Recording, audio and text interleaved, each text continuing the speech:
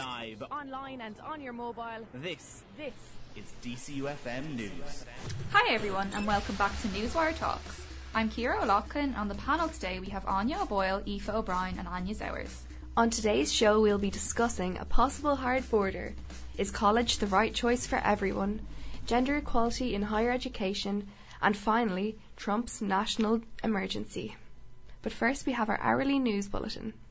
The Catholic Diocese of Waterford and Lismore has said it had no money to pay its priests' wages at Christmas. A major decrease in donations left administrators to borrow from diocesan funds to pay the 60-odd priests last September. A total of €5,000 was sought from each parish in December for the last quarterly salary payment. There may be a shortage of funds for the following payment due to priests in March. More than 100 families are dealing with cases of narcolepsy in their children after taking the drug Pandemrix in 2011. The drug has been untested when children were given a double dose against swine flu in 2011 and a single dose in 2009/2010. A total of 75 cases against the state are being handled. Teachers top the scale for all graduates and have the best chance of landing a job after college, according to a new survey. The gender pay gap remains an issue for graduates, with a difference of almost €4,000 recorded between young men's and women's pay. The Higher Education Authority survey confirms that average starting salaries hit €38,701 for graduates from education courses. And finally, the Game of Thrones author George R.R. Martin will be visiting Belfast for TitanCon 2019 between August 22nd and 25th. That's all the news for now. Remember, you can keep up to date with us on Twitter and Instagram at DCUMPS News. On Friday evening, US President Donald Trump declared a national emergency on the issue of the Mexican border. I'm going to be signing a national emergency, and it's been signed many times before. It's been signed by other presidents. From 1977 or so, it gave the presidents the power. We're talking about an invasion of our country with drugs, with human traffickers, with all types of criminals and gangs. This came about following the US Congress's refusal to give Trump access to billions of dollars worth of funding for the wall. Trump justified this decision by stating that the flow of criminals, drugs and illegal immigrants across the border constituted a threat to national security. In his national emergency speech, Trump stated that the number of illegal immigrants trying to get into America today are, quote, probably higher than they've ever been before. But, according to statistics released by the US Customs and Border Protection, illegal border crossings reached an all-time high in the early years of the 21st century and have considerably declined since. In 2017, arrests made on border crossings were at their lowest levels since 1971. Trump also declared that construction of certain areas of the wall were currently underway, which was proven to be a false claim according to the US Customs and Border Protection, who said that instead, existing fencing along the border has simply been renovated. The president's decision caused immediate condemnation among Democrats that hailed it as being unconstitutional and vowed to overturn it. Nancy Pelosi, Speaker in the House of Representatives, publicly spoke out against Trump's decision. I know the Republicans have some unease about it no matter what they say, because if the president can declare an emergency on something that he has created as an emergency, an illusion that he wants to convey, just think of what a president with different values can present to the American people. So the precedent that the president is setting here is something that should be met with great unease and dismay by the Republicans. And to talk about a national emergency, let's talk about today, the one-year anniversary of another manifestation of the epidemic of gun violence in America. That's a national emergency. Why don't you declare that emergency, Mr. President? I wish you would.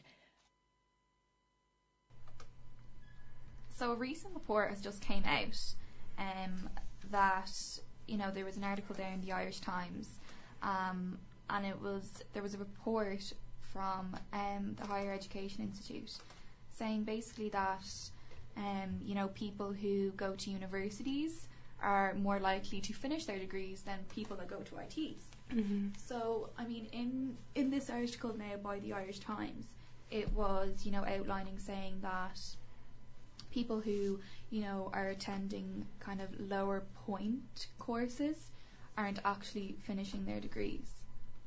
I thought it was really interesting, actually. The other day I saw a report released from IT Sligo, and 33% of students in IT Sligo will drop out of their course. 33? And I thought that was an incredibly high statistic, Yeah. considering that's about a third of their students who may not be suited to college at all, and then they might feel pressured into going in the first place, and then you get there and it's like, oh, this isn't for me at all. Yeah. And you have to drop out in the end. So I think it really highlights the culture in Ireland of kind of almost making it a cultural norm that everyone, when they finish school, they go to college, because there's just not that many options available for them at the moment.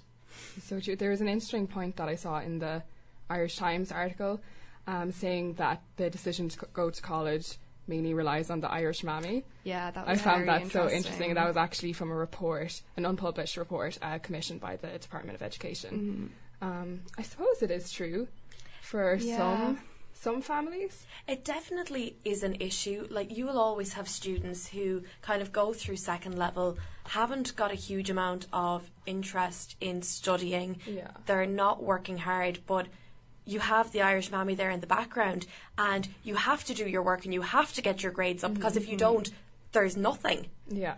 But that's a cultural problem. That isn't necessarily a problem with the person. Obviously, it's important to have work ethic, but not everybody needs to be studious in terms of the books. No. There should be options there for people who can't kind of embrace that sort of system of learning. Yeah. There's a real lack of jobs available in the kind of trade sectors. There's no focus being put on people coming out of college and actually learning a trade, because they might not want to go to college in the first place. However, one of the points in the article was that Ireland is actually one of the most overqualified countries, in that people have these degrees, we're qualified for so many professions, and there are not jobs in them. No. It is these trades that we need people to be working in. There is a Absolutely. severe shortage of people in the trade sector. Yeah. Yeah.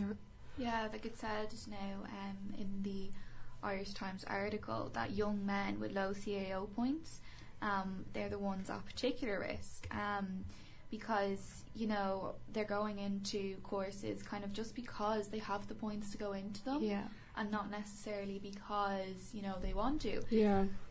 And one of the huge issues with the point system is people feel that they need to do a course close to the points they got. So say, for example, someone gets 500 points, they're like, oh, I need to do a course up there, I don't want to be doing 200 and, Exactly. all that kind of thing. But I mean, I'm surprised that it says the Irish mammy has such an influence, because obviously your parents have the most influence of anyone in your life. But for this kind of matter, I thought it was, mainly what goes on in schools. Yeah.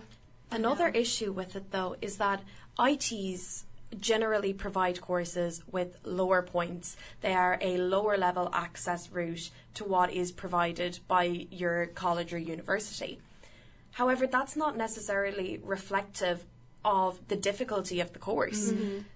People, by and large, in this country, there is a stereotype about attending an IT. So people try to aim to go to a college or a university. And so it's a supply and demand system. The points are put there based on how many people want to do the course. So some of these ITs are providing really difficult courses, quite similar to what's being provided in a college if they're providing a level 8 degree. Absolutely. And yet the points are not reflective of what they would be at a university level. And so you do have these people who are going in on lower points to a course that might be an equivalent of 200 points higher in a university, and still expected to do the same work to come out with the same degree. But the ability just isn't there, and that is extremely disheartening. You get into this course, a lot of these people, this is what they want to do. Nobody goes in thinking, I'm going to start this course and I really hope I drop out. That is nobody's intention going to college. And I think something definitely has to be done in terms of how we're allocating the points for these courses, especially in terms of ITs where there is a stigma around them. Yeah, and I suppose, one of the main things outlined was the consequences of dropping out. And for many people, that's like a big financial burden. So say someone drops out of a course and they decide it's not what they want to do, the next year is full fees. So it's like for most courses it's $7,000 they have to pay next year, and if you get the Susie grant, you don't get that, and that's $7,000. So I mean, does there need to be more done in schools? Do schools need to have more guidance counsellors? Do they need to promote apprenticeships? Like what more, like why is Ireland so obsessed with third level qualifications? Structurally, there definitely needs to be a change. Guidance counsellors in this country generally are not valued, and they would be if they were doing their job correctly. A lot of them have started to advocate more for maybe putting down a level 7 course, but they're delivering it in a way that it's almost like an insult to the student. I don't think you're capable of this. So there's this here too. It's not delivered in a way that you can still achieve from this. You can still be successful. And I think there needs to be a whole structural kind of reimagination of how we're delivering third level education. I know in my school though there was not a huge focus on what you're actually going to do once you leave your school. We had maybe one career guidance counselling session a week for maybe 10 minutes. Like, that is not enough for a student to be able to know their options and be able to find out what they can actually do once they leave the school. So that's there. It's an article from the Irish Times, and it was called "Too Many People in Ireland Going to College and Unsuited to It." It was written because there was a report made out that more people are dropping out of institutions than they are of third level universities. We're going to take a quick ad break now, but make sure to stay tuned as we will be having a discussion about a possible hard border and some American anti-abortion campaigners. And now we're going to take a look at the news over the last hour. Mr. Moonlight trial. A Garda told the court he thought Bobby Ryan could have been assaulted and left to die in the tank. A no-deal Brexit. A new report has warned that young people in the north could be groomed into violent activity if a hard border returns. Ballyfermot. A man was attached as a paedophile hunting group broadcasted a live sting on Facebook. The courts. A Cork camogie player is to plead not guilty to assault charges. And finally, splitters. 7 UK Labour MPs quit the party, claiming it's institutionally anti-Semitic and run by the machine of the hard left.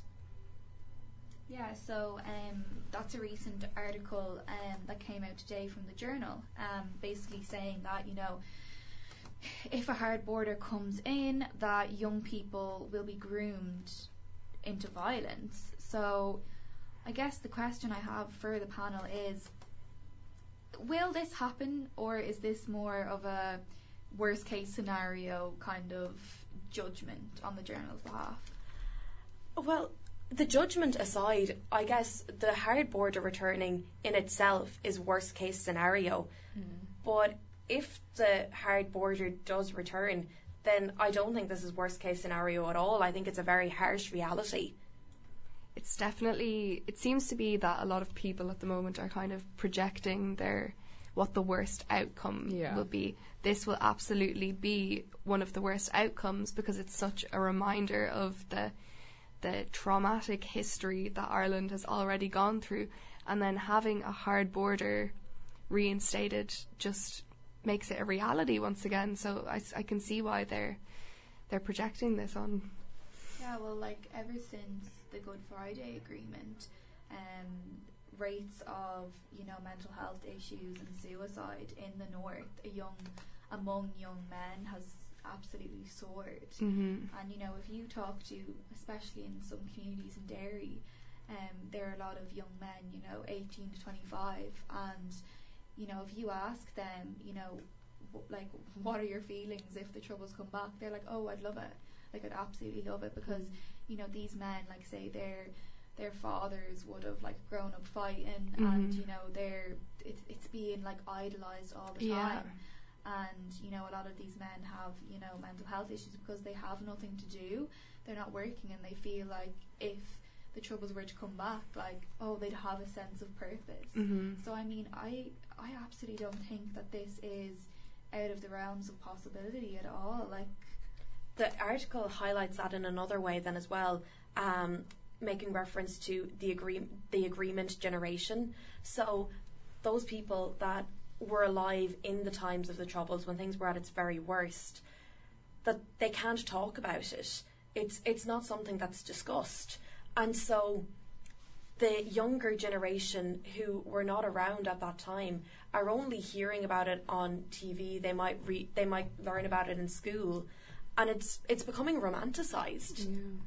And it's very easy to get kind of drawn back into that, to not realize the harshness of it, that this is your brother or your sister, it's your mother that's going to be attacked, that if you do something, it does have consequences and it comes back upon you. And I think that is a very fair point that's made in the article. It's probably one of the strongest kind of arguments for this happening. Yeah, like, this article now was kind of written around a new report that came out from, I think it was two professors, and they were just kind of warning that, you know, there's just so many people that are up the north are susceptible to be recruited, like, by the new IRA. But I mean, they had a part saying how to prevent this. But I mean, I think the timeliness of this issue is also highlighted in this article. They're saying that in as little as 6 weeks, it's possible that a hard border could materialise. So that is so soon, and there's no provisions in place for, say, all these people start to, you know, the hard border comes about and these people do get groomed by the new IRA. So I think it's an issue that's definitely playing on people's minds a lot at the moment. Definitely. Like they mentioned in the article, that if the hard border goes through, there'll be an increase in violence, which will then generally lead to an increase in security costs and in prison numbers then. Of course, one of the other issues then, if the hard border does materialise, if we do leave with a no-deal Brexit, then you have the danger of there being a very quick turnaround for a referendum on a united Ireland.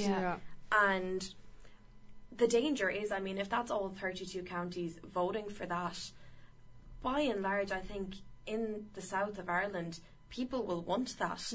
But there are still an awful lot of unionists.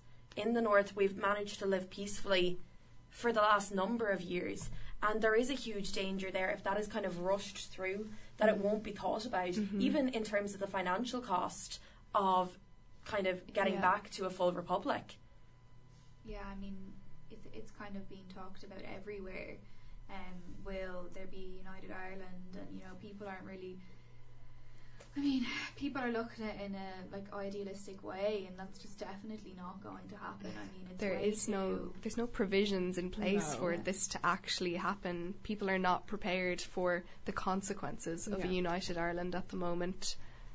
Now, one thing that I suppose does have to be looked at is the report was, I think the report is 377 pages or something along those lines, but it was commissioned by a member of Fianna Fáil, our leading opposition party, and they are absolutely trying to drive home the message that Leo Varadkar and Fine Gael, that they're not coming to an agreement, that they cannot get us a deal, that their inability to lead the country, their inadequacies at forming this deal between the UK and the EU, that they're not doing their part, and this is the message they want to drive home. Fine Gael cannot lead our country, and because of that we are going to be back to the Troubles. And I do think that has to be weighed into the report, definitely. Absolutely. I mean, it was commissioned for a reason. They didn't come out with this report hoping that it would say, look, if there's no deal, all is going to be rosy in the garden. They're doing a great job. We don't want to be in power. There's definitely a power dynamic to it, and I think that's very important to note. Yeah, so we're going to take a really quick ad break now, but afterwards we are going to be discussing the story that was the front page of the Times Ireland edition today about anti-abortion campaigners. So the front page of the Times today, the Times Ireland edition, that is, it's a huge, huge story now. It fills almost all of the front page, and then there is a whole spread on it a few pages later. So basically, Ellen Coyne and Katie O'Neill, two reporters for the Times, basically they went undercover. They were looking at a group called SAFL, so it's called Sidewalk Advocates for Life. So I'll just read out a piece from the paper that kind of sums up what they're doing. So Bethany Mistrata, a national programme manager at SAFL, told a reporter posing as a potential activist that hopefully Irish doctors were charging women for pregnancy tests so that activists could undercut doctors by offering them free of charge. Activists are told to use large, colourful coupons for free ultrasound scans or pregnancy tests as a way to seal the deal and get women into anti-abortion agencies, in some cases even promising access to a women's centre that does not charge. So basically this organisation, it's in the States. They get activists to, doorstep, go outside these clinics, and kind of it's basically just not even convincing them, forcing them. It's just complete scaremongering, really. That's a good word. If you're a woman in a crisis pregnancy and this person is standing outside there, and it does come across as a form of harassment, it's incredibly scary for someone to have to encounter, even though in this article they have highlighted that they're trying to not use aggressive anti-abortion language. It's still incredibly scary for anyone who would be experiencing that. One of the most poignant points in the interview, or in the article then as well, is obviously with abortion, one of the points that's often made around it is that, in favour of it, is that if a woman has been raped and has fallen pregnant due to rape, that abortion it's generally seen as kind of more allowable, I guess.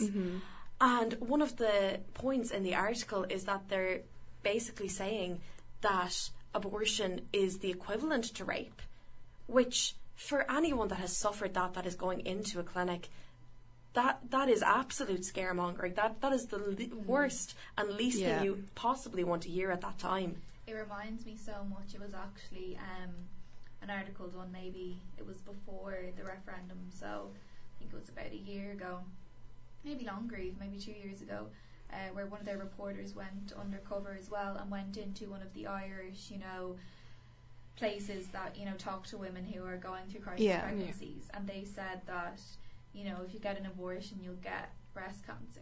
Like, it's complete lies that are being told to women.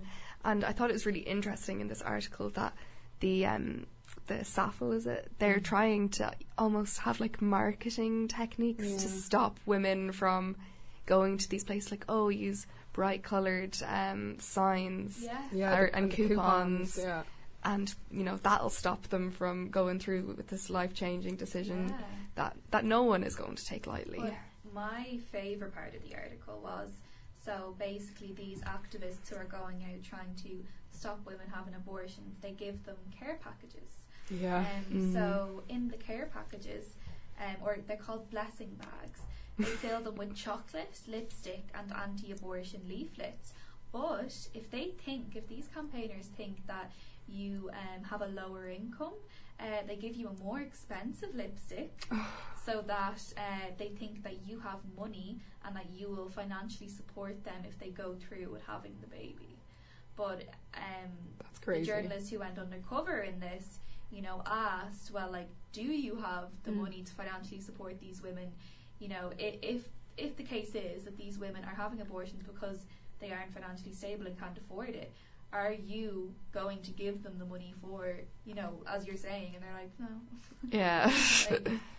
It's a very good article that's in the Times today, and it just goes to show that the anti-abortion sentiment in Ireland is still very strong, and it's really crazy that Americans have actually seen what's gone on in Ireland and are trying to target the women over here.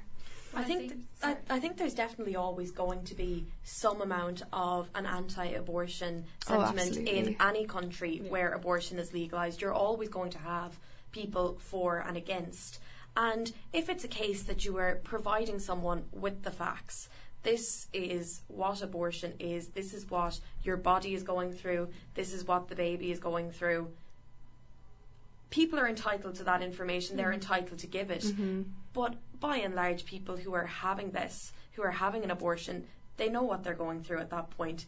Another quote that was in the article by one of the leaders of this kind of anti-abortion group was that the undercover journalists are revealing their market strategies and techniques.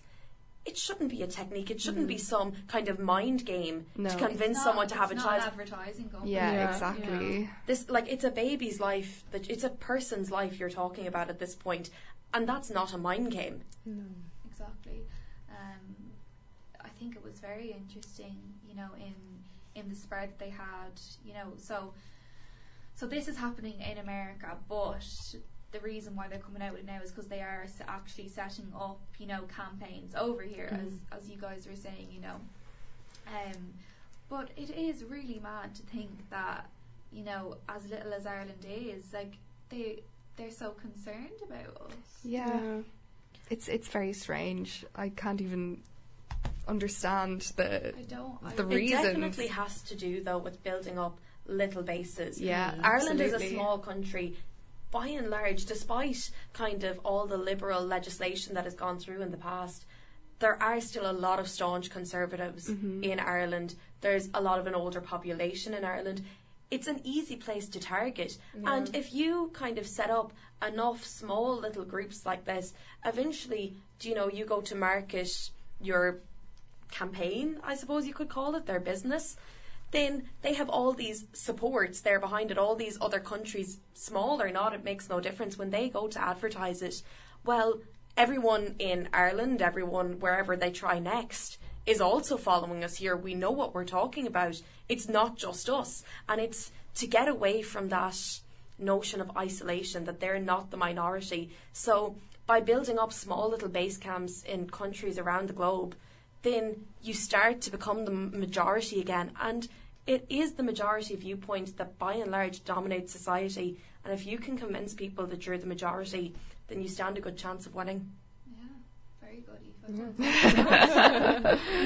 I think one of the most, you know, craziest things about this whole article was actually one of the images that was in the physical paper, and it's someone holding up a sign saying "Make unborn babies great again."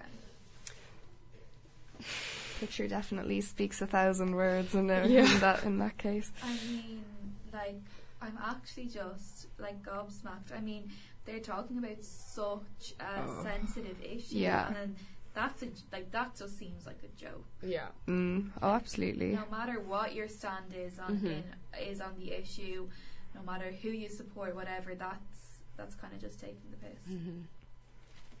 So that's all we have time for today. Thank you all for tuning in to Newswire. I'm Aoife O'Brien. I'm Anya O'Boyle. I'm Anya Zowers. And I'm Ciara O'Loughlin. Make sure to keep up with us at DCUMPS News, and we go live again on Thursday at 6 p.m. Hello everyone, and welcome back to Newswire Talks, our weekly news talk show that gives you the lowdown on everything that's happening in DCU at the moment, and also nationally. Up first is our DCU news. DCU-SU has delayed the USI disaffiliation referendum, and Newbar couch is yet to be returned after being stolen. And in the national press, are student literacy rates on a steady decline. Theresa May says an extension will only delay Brexit decisions. The USI condemns delayed tenancies legislation.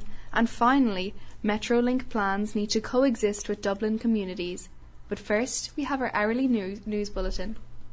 A young girl who was seriously injured in a boating accident at the weekend is a very good-natured, kind child, her school principal said today. The girl was one of 4 girls and a boy who were on board a rowing boat that capsized on a stretch of the River Shannon. All 5 were part of a group from Athlochland Boat Club, which headed out on the river sometime around 9 a.m. A Silicon Valley-based high-tech company is to develop a new research and development centre in Northern Ireland, which is expected to create 150 jobs. The firm specialises in protecting businesses from online fraud. Signified, which was founded by former PayPal and FedEx employees, said the company's first investment in Northern Ireland will help expand its European operations.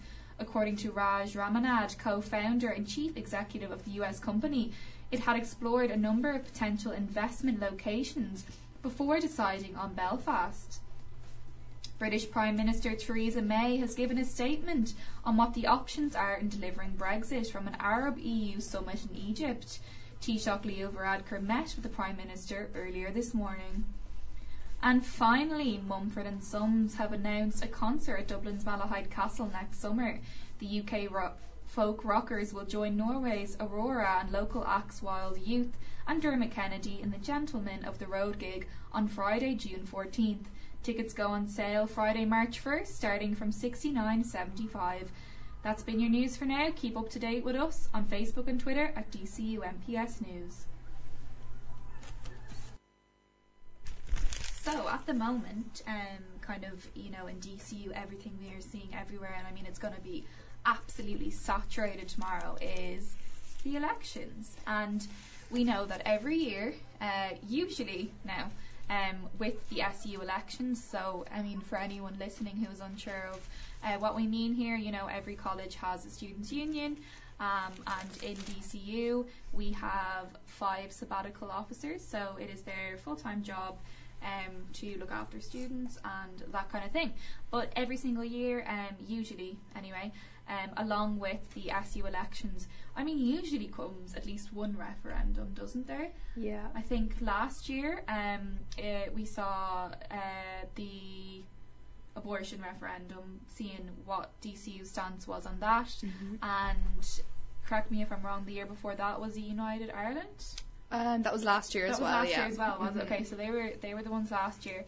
And then this year we have 3 referendums coming up, possibly a 4th. And the 4th one is basically that should DCU Students' Union disaffiliate with the USI. So currently DCU is affiliated with the USI, which is the Union of Students in Ireland. And we get, the aim is to get support from them on kind of matters and big matters, and they're kind of, the next level up for every college. And it costs a fee for the college out of student levy to go towards that. So basically, DCU's current students' union, they wanted to do a referendum asking students if we should disaffiliate with the USI or not. However, a lot of societies weren't happy with this. A lot of just students in general weren't happy with this and didn't feel like students' input was taken. It usually costs 400, let me just double check now. It's 425 signatures are required for a referendum to be passed, to be asked to students in DCU, and that quota was not obtained. So tonight there is going to be an emergency class rep meeting where I presume that they are going to decide this. There hasn't been too much talk about it in DCU press, but Trinity News did an article on it. It's just kind of highlighting that there wasn't really much communication between the SU sabbaticals and the actual students of DCU, and I think that's originally why a petition was kind of circulating to bring forth an emergency class rep council on this issue. and it kind of raises the question of whether this emergency class rep council would have happened if students hadn't kind of shown that they weren't happy about this in the first place. I think it's not even really an opinion. It's it wouldn't be. Yeah. I mean, according to the minutes of the DCUSU executive meeting, which was on February 7th, the five people who are on the Students' Union, who are a part of the sabbatical team, they decided to bring the referendum forward. So just to give some context, the referendum, we last had a referendum on whether or not DCU would stay affiliated with the USI in 2016. That wasn't due to come back up again for a referendum until next year. The 5 sabbatical officers kind of took it into their own hands to push for this referendum. So the 425 signatures that they were required to get on a petition, they only brought that to the executive board of DCU. Generally speaking, with a referendum like this, it's not the sabbatical officers that push for a referendum. It usually comes from Class Rep Council, which is coming from the students. So it's extremely unusual for our sabbaticals to be pushing for a referendum in the first place. It came out that they were looking to disaffiliate from the USI before it was ever brought to the attention of the Class Rep Council. So the major issue is that they haven't consulted with student bodies.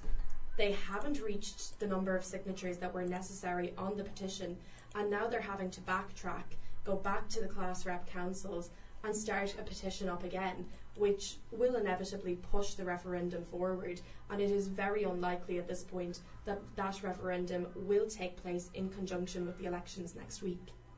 I think it's also very important to note that the whole student council or student union, they weren't all in agreement with this actually going through, and that the president of the SU, he had the deciding vote in the end, that brought this issue to the forefront.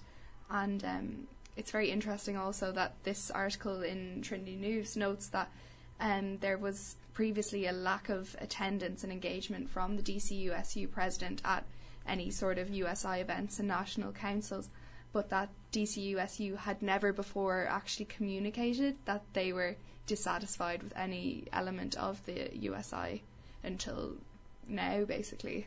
Yeah, so I think the major push here, to reconsider this referendum was from the students themselves and was from societies. I think the LGBTA society definitely pushed on their Facebook how unhappy they were with this referendum going ahead. They outlined that they've received a lot of support from the USI, really, and then FEMSOC as well.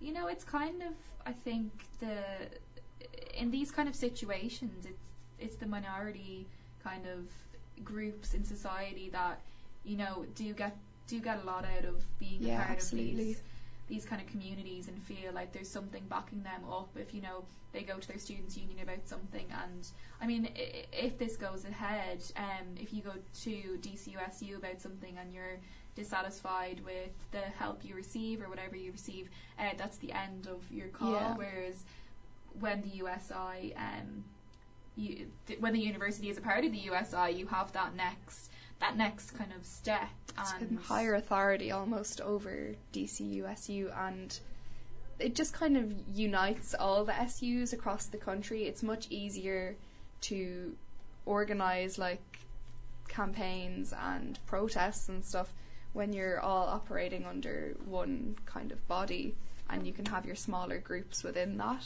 I think if this referendum goes ahead, the current SU need to really explain where the money is going, because I suppose the biggest factor behind this is that they're dissatisfied with what they're getting from the USI, and it does cost money to be a part of the USI. But I mean, that doesn't mean at all that students it's still going to cost the same. Like next year's fees will still be the same as this year, whether we're in the USI or not. So I mean, they would need to, have a really good reason for where this money would go and how that would, and be very clear about where they're allocating it to. One particularly interesting part of it, though, is that DCUSU are claiming that they would like to disaffiliate from the USI because they do not feel they're receiving the amount of support that would kind of correlate with the amount of money that we are paying to be part of it. But if we go back to the whole idea of the minority groups benefiting from it, Sheena Cahill said in an article with the College View that DCU have had a lot of influence over the USI policies in the last number of years. One of the things that the USI introduced was a part-time officer for postgraduates, who are often a forgotten group in the college kind of system. But with colleges disaffiliating from the USI, obviously they're receiving less funding, and so their ability to help and target these minority groups to give them the supports that they need becomes less and less. So already we have UCD no longer part of the USI, the same with UL. If it goes through for DCU, that's a lot of funding that our national student body is losing. And so that's a lot more students that are going to continue to be forgotten. Yeah, definitely. Well, we are going to be discussing more on that referendum, which may or may not be going ahead, and the 3 referendums that are going ahead next Monday on our referendum special. Anya, what is the next story? Well, a Newbar couch has been abducted in plain sight.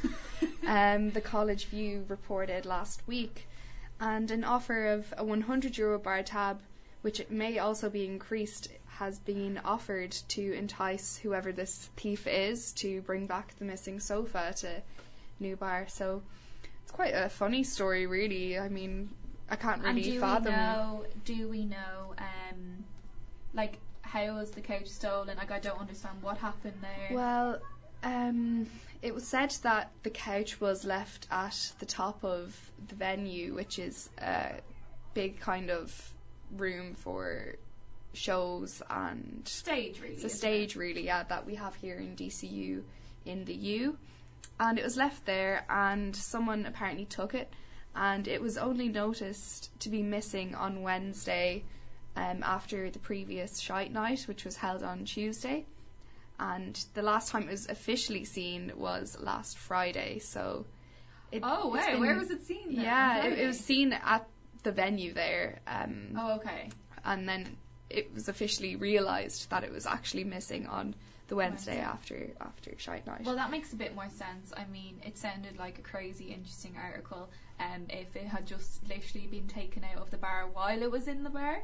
Yeah, that's what I initially kind of thought that had happened, but no, it seemed to have been outside, because a lot of the furniture does get moved around for every Tuesday night. So I wondered, it was that, well, obviously it's a bit of a marketing stunt from Newbar to say, whoever stole the couch, if you bring it back, we'll give you a €100 bar tab. But I think they are taking inspiration from that, from other clubs that have done things like that before. Like, I know Carbon in Galway, it was like all over Facebook a few Christmases ago. People stole like a big floor mat, so kind of like a big rug, and they said if you can get it in, past the bouncers without them notice, and we'll give you 100. I don't know how much it was, but we'll give you a bar tab anyway. And they went out on 12 pubs, and they dressed up as like Santa. I don't know what they dressed up as, and the mat was like it was up in the costume. But yeah, that's just a nice light-hearted story that's been kind of going around DCU the past few days. So yeah, that's all from our DCU news. So we're going to take a quick break now, but make sure to stay tuned in for the latest in the national press.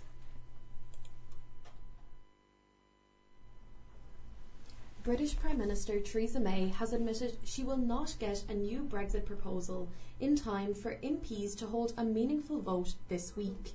She has delayed the vote until March 12th, 17 days before Britain is due to leave the EU on March 29th. However, she has stated that an extension will only delay the decision making. Do you think a decision is about to happen? Are they going to give an extension for the Brexit proposal deal? What is likely to happen now for Britain? Are we going to crash out of the EU? Well, it seems that the likelihood of an extension is growing more and more likely as they reach the deadline of the 29th of March. So it seems like they don't really have any other options at the moment. Yeah, I was under the impression, and I think from all media, we were saying there a few weeks ago, this is it needs to be finalised, it needs to be decided, but then everyone shortly realised, oh wait, no, an extension is possible. Mm-hmm. And I mean, an extension is in the best interest in everyone, even, people who wanted to remain aren't happy with the deal, and people who, chose to leave aren't happy either. However, Theresa May is saying that an extension, she doesn't want an extension. So I mean, what can be done? Reports coming from Brussels only last night are supporting the idea that a long extension will be granted to the UK that would possibly delay the UK's departure until 2021. Now, this would give a huge extension in terms of a proposed agreement, but it has been ongoing for a long time now. Definitely Theresa May is unlikely to hang around until 2021 to see through that negotiation. Mm-hmm. See, if they extend it until 2021, I mean, I can't remember what report was out, but it said that by 2022, if they were to do another referendum, the outcome would be completely different, just from the sheer volume of people who have now turned 18. Some people who were 16 2 years ago are now 18, be able to vote. People who, older generations who would have voted to leave may no longer be around. And I mean, a lot of people are saying, it's unconstitutional to have another referendum because, that's like flipping a coin and you getting heads and then being like, oh, do it again, but it's the deal hasn't, like, when the people of the UK voted for Brexit, they weren't given an outline of what they were actually voting for. No, I don't think anyone really and truly understood what they were actually getting themselves into by going through this, and I think the longer that they extend the process, the more likely that people will be to look for a second referendum. Labour leader Jeremy Corbyn has said that Miss May was putting the country at risk by recklessly running down the clock to force MPs to choose between her bad deal and a disastrous no deal. That's a very strong statement to come out with. Absolutely. But I mean, that is the reality. And no one wants her deal, as I said. People, like, this isn't even a case of, Remainers being bitter. People who voted for Brexit aren't even happy with the deal. Leo Varadkar has described it as a lose-lose scenario and has said that he has confidence that the UK will not crash out of the EU without a deal on the 29th of March, because they will either have a deal or they will have an extension.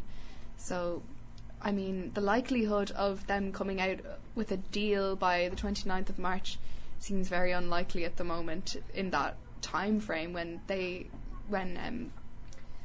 MPs have already shut down Theresa May's first proposal for a deal. So look, I think that there will be an extension, but Theresa May is just saying this because she doesn't want people to think that, maybe if she says now, yeah, there'll be an extension, you'll probably have those people being like, oh, well, you still have time, and yeah. Maybe However, the EU have said that while they can offer Britain assurances on the withdrawal deal, they will not provide something that changes its fundamental shape.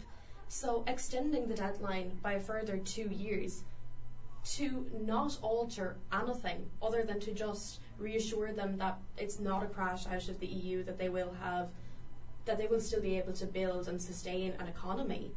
If they're not gaining anything extra, the EU are holding very rigid and very firm that they're not going to cave to the EU. That they're not going to cave to the UK. The UK appear to have lost all power in negotiations. Theresa May has not made any strides in months with the EU. She has 100% agreed a deal that for Ireland is fantastic. We have the reassurance of the backstop agreement, which was kind of very necessary for most people. But for her own country, she doesn't appear to have achieved a huge amount to reassure them in the past number of months. And if nothing is going to change, if the EU are saying that is it, we're not altering the shape of this agreement, is it worth dragging it out for another 2 years? No, I think, in all honesty, another 2 years would be dreadful, just for people having to listen to it every single day. I know. Be on the news every single day. I think people are already sick of listening to it. People are definitely sick of it. And as I said before, in another 2 years' time, that group that voted to leave aren't the same anymore. I mean, yeah, it's a complete change in demographic. From figures have shown that it was older generations mostly that voted to leave. And I mean, if you think about it, people who were nearly who couldn't vote because they were 17, nearly 18, will be 22 in 2021. I mean, they'll have 4 years to have been able to vote, and they won't be able to vote on something that they're living in the present and will be their future. But then, I mean, again, Theresa May probably can't win because you have a lot of people saying that the reason why she isn't getting a good deal is because she was a Remainer. So, I mean, I don't know what truth there is in that. Either way, she does have to provide the best possible outcome for her country, and by not extending Article 50, by coming out with some sort of deal, by not allowing the UK to crash out of the EU, she does appear to be doing the best job that is possible in her situation at this moment in time. Yeah, so I think we will conclude it at that, but it's definitely not the end for Brexit talks on Newswire talks. So our next article that we just wanted to have a very brief discussion on, I saw this on the Irish Times today and just thought it was really interesting. It was an opinion piece written by Carl O'Brien, and the headline is "Student Literacy Levels. It is almost if they are word blind." So yeah, it was just an interesting piece, kind of, he is an associate professor here in DCU School of Biotechnology, and lecturer Greg Foley. This is the article's by Carl O'Brien, but featuring in it is Greg Foley, and he is a lecturer here in DCU of biotechnology, and he basically just kind of was saying that some of the stuff he's seen is the worst graded, and that's even from good students. So I mean, there is a huge issue with kind of how big technology has gotten, with spelling, with grammar, with just people writing overall. Have you witnessed kind of, I suppose, just illiteracy nearly in people who are in otherwise very, very well educated? But one of the most prominent issues with it is that they are not technically illiterate, they are functionally illiterate. So this could be something as... Thank you. So this could be something as simple as you're asked for an assignment to produce a graph, and your graph isn't labelled, or the axes are not correctly numbered, you don't have a proper scale. It's a lot of small things. It might be putting in a comma where there should be a full stop. It's not that the students throughout third level institutes in the country cannot read and write, but it's almost as if text speak has come into their academic writing, and so we've become lazy. I think it's also interesting to note how many people rely on autocorrect for the way that they actually spell things. 100%. And it's you type out a few letters of a word that you're trying to spell, and then the whole thing's there, so you don't even have to think about how do I spell this word. You don't have to go back to junior infants when you were first learning how to actually spell half the words that you're using every day. Well, because I think there are two sides to this argument. I mean, I feel like children are being more and more exposed to actual words and stuff, because if they are using technology where they have to type in something to look up a video, or if they have to, I don't know, they are being exposed to language, to more, just words in general. However, I suppose autocorrect is an issue because we really do rely on it. Because I always had the argument with my parents in the past few years that we don't use text speak anymore. However, that's actually probably even worse because, as you said, autocorrect is such a big part of our everyday lives. It also means that while we have graduates who are getting degrees in really high skilled jobs, our lower level skills are extremely poor, and once a student goes into the workplace, it's no longer acceptable because it's seen as clumsy. A lot of it is very basic skills.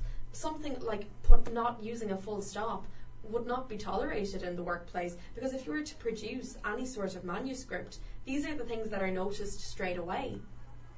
Yeah, no, it's very messy. If you ever find yourself in any kind of situation, the way you write and the way you portray yourself through a letter is incredibly important. I mean, if you ever find yourself in trouble, like in prison or anything like that, prisoners have said this before, if you are able to write, your outline of what you'll do afterwards and that kind of stuff, you'll save yourself. I mean, that's a very obscure example there, but you know what I mean. And Aoife's right. I mean, see, like more things more people do than go to prison is like CV writing, email writing. If you're working in any kind of workplace, you're gonna be writing emails, and it's just not tolerable to miss a full stop in an email or not use capital letters. Something which seems to be really trendy is not using capital letters online, and I don't understand it. In a lot of things, Gmail is one of possibly the only kind of messaging services on the internet that does not use any form of autocorrect. So in anything else where you're typing, if you type the letter I on its own, it will automatically change to an uppercase letter. That won't happen in Gmail. And that's where a lot of your kind of professional contact is happening. So I think that's definitely one, maybe explains some part of it. Yeah. The article that we're discussing today is taken from an OECD study that was conducted and that was published last week. And another part that is discussed in it is that only 19% of university graduates in Ireland reach higher levels of numeracy, which is considered to be an important benchmark for innovation and building a strong economy. So I think we have a huge kind of engineering sector in the country at the moment. It's extremely common.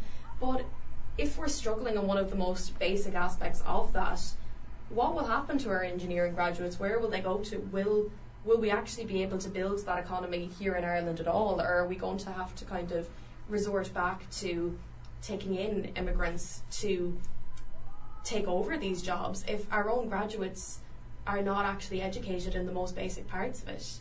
Well, I wonder what is the issue there.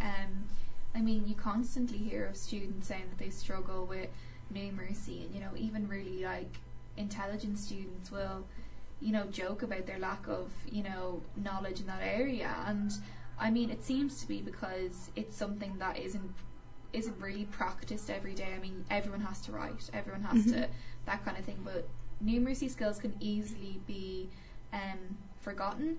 And is that I mean, it must be a problem with our education system, surely. Well, in comparison, the numeracy levels in Finland are 37% and in the Netherlands 35%. Now, we have... Sorry, what was Ireland again? 20? Ireland was 19. 19. So we have a higher level of higher education graduates than both of these countries. But it's not necessarily serving our economy or our society. We have these graduates who are unskilled. Now, the report does state that more research needs to be done into the areas that students in Ireland are having difficulties in learning and developing. But It's definitely a problem that needs to be addressed, and sooner rather than later, because as our economy starts to take off again, if our graduates are not skilled enough to take on these jobs, then we do resort back to needing to take in immigrants from other countries to do jobs that we really should be able to do ourselves. And we are very much in danger of getting back into an economic crisis very quickly if that is the way it continues. I think it's very interesting in this article, though, they mentioned that the Irish third level institutions are almost like a one-size-fits-all system, so that so many people who are academically unprepared are actually being accepted into courses that just don't suit them, and they're not going to come out with the best outcome from it. So that seems to be a fault of the education system as a whole, from primary school to secondary school in particular, with the whole CAO process and everything, and then it doesn't seem to be working. And it definitely is reflective in the number of dropouts and in people failing in their third level college degrees. Absolutely. So it's kind of insane as well to have, a third level education system where there are no sort of entry exams or interviews.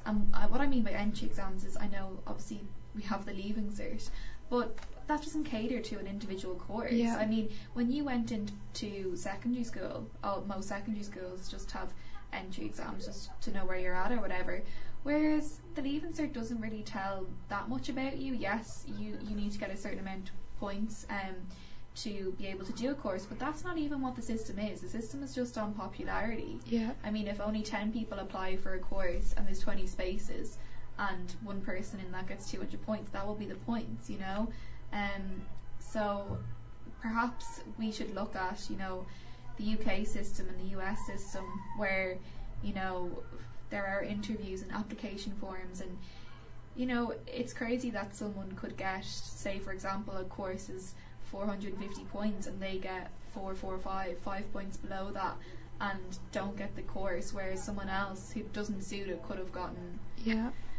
a bit more. But anyway, we're going to end the discussion on that. If anyone is interested in reading it, that was in today's edition of the Irish Times Online, and it was written by Carol O'Brien.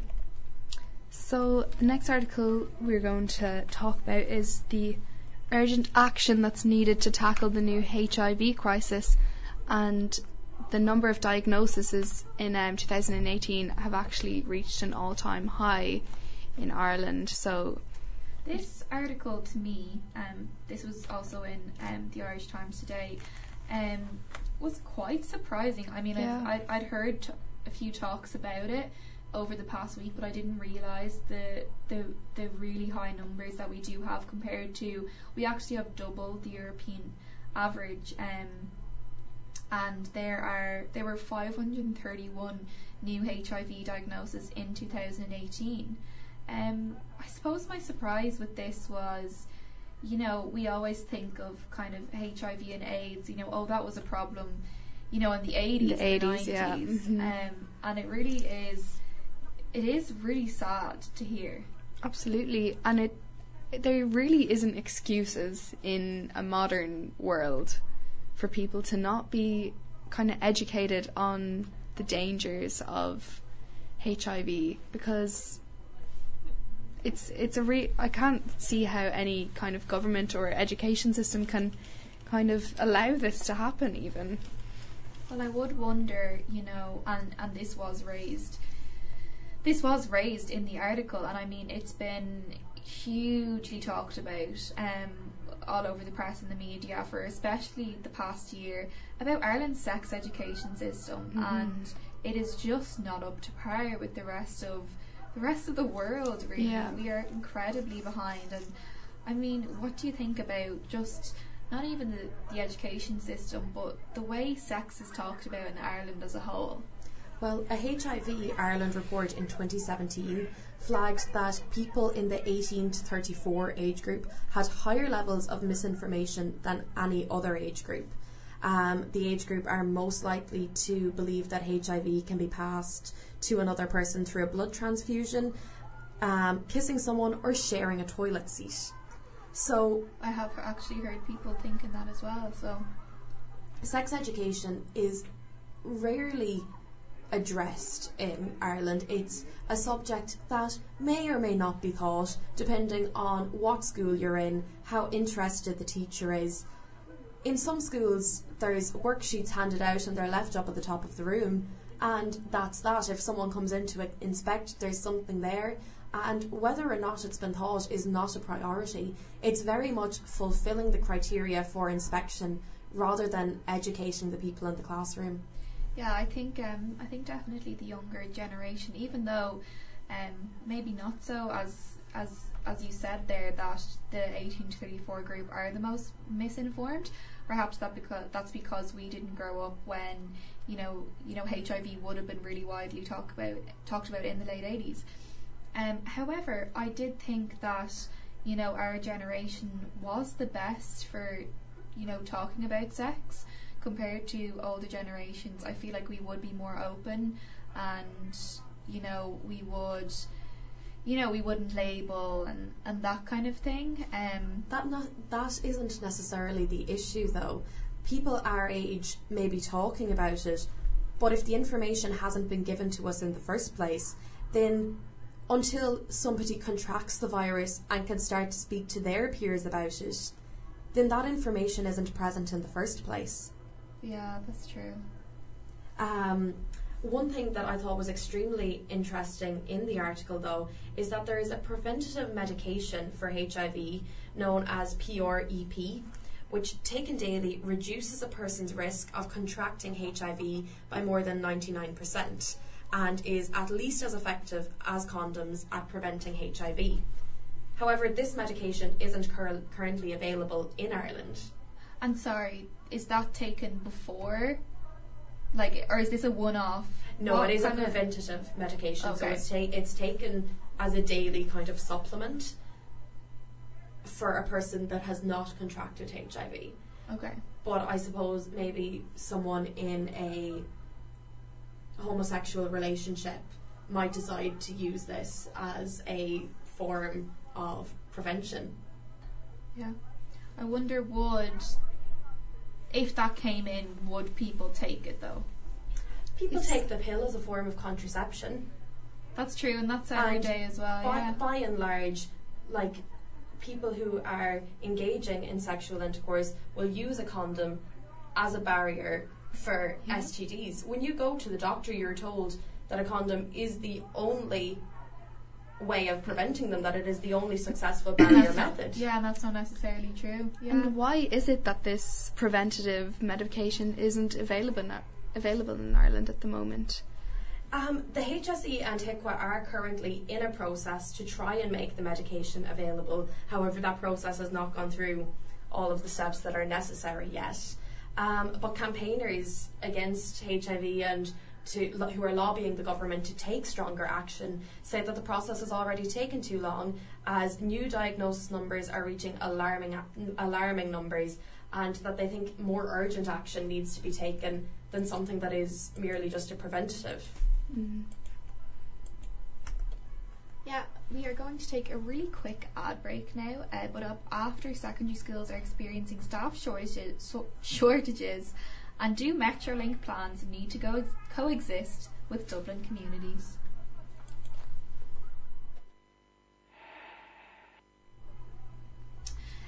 So here in DCU, and I think all across the country, we're always talking about housing, we're always talking about the lack of housing, especially for students. I mean, there's a lack of housing for everyone, but students are especially kind of taken advantage of, because obviously students don't have as much money, and accommodation is just, even the student accommodation is really taken advantage of.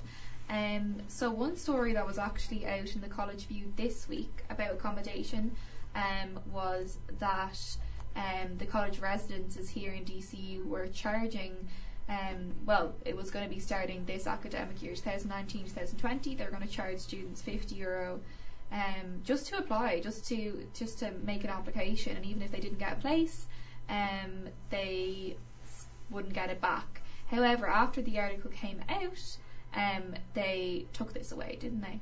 Yeah, they since announced that if you don't get offered a place, you will be refunded the €50. But if you accept a place and then you decide that you don't want to stay there anymore for whatever reason you may have, they keep the €50 in that case because they have put the room aside for you. Okay. So, yeah, if you were planning on staying there anyways, it doesn't seem to be the worst thing in the world. But in the midst of a housing crisis, it didn't really seem like the most appropriate thing that DCU could have done. Yeah, definitely. But kind of just, on the same lines, housing crisis and all that, the USI today, an article has came out on the Irish Times that just they're condemning the delay to the tenancies legislation. So Aoife, do you just want to explain a little bit, what is this legislation that they want to come through, and do we know, has there been any progress reports? Do we know when we're going to see a change in tenancies and the legislation around students getting accommodation, I suppose? Okay, so currently students who are living in purpose-built student accommodation are deemed licensees, so they're not tenants, which means they have fewer rights than what would be granted to a tenant. So last year, rent pressure zone legislation came in, which caps rent increases at 4% per year. That, however, does not currently apply to student accommodation because students in purpose-built accommodation are regarded as licensees. So the USI are pushing for this legislation to be changed. They believe that students in this purpose-built accommodation deserve to be regarded as tenants. That was originally due to go through in April. However, there has been little or nothing done about it since. It was kind of put out there as an idea and then shoved to the wayside. So the USI are just kind of lobbying for this now again to try and get that push to bring it over the line, because if it does not go through before summer, that means that we will be into the following academic year before anything can be done about it. So students who are applying for student accommodation for the coming academic year, which will be 2019-2020, will face the same problems that are being faced by students this year and in years previous.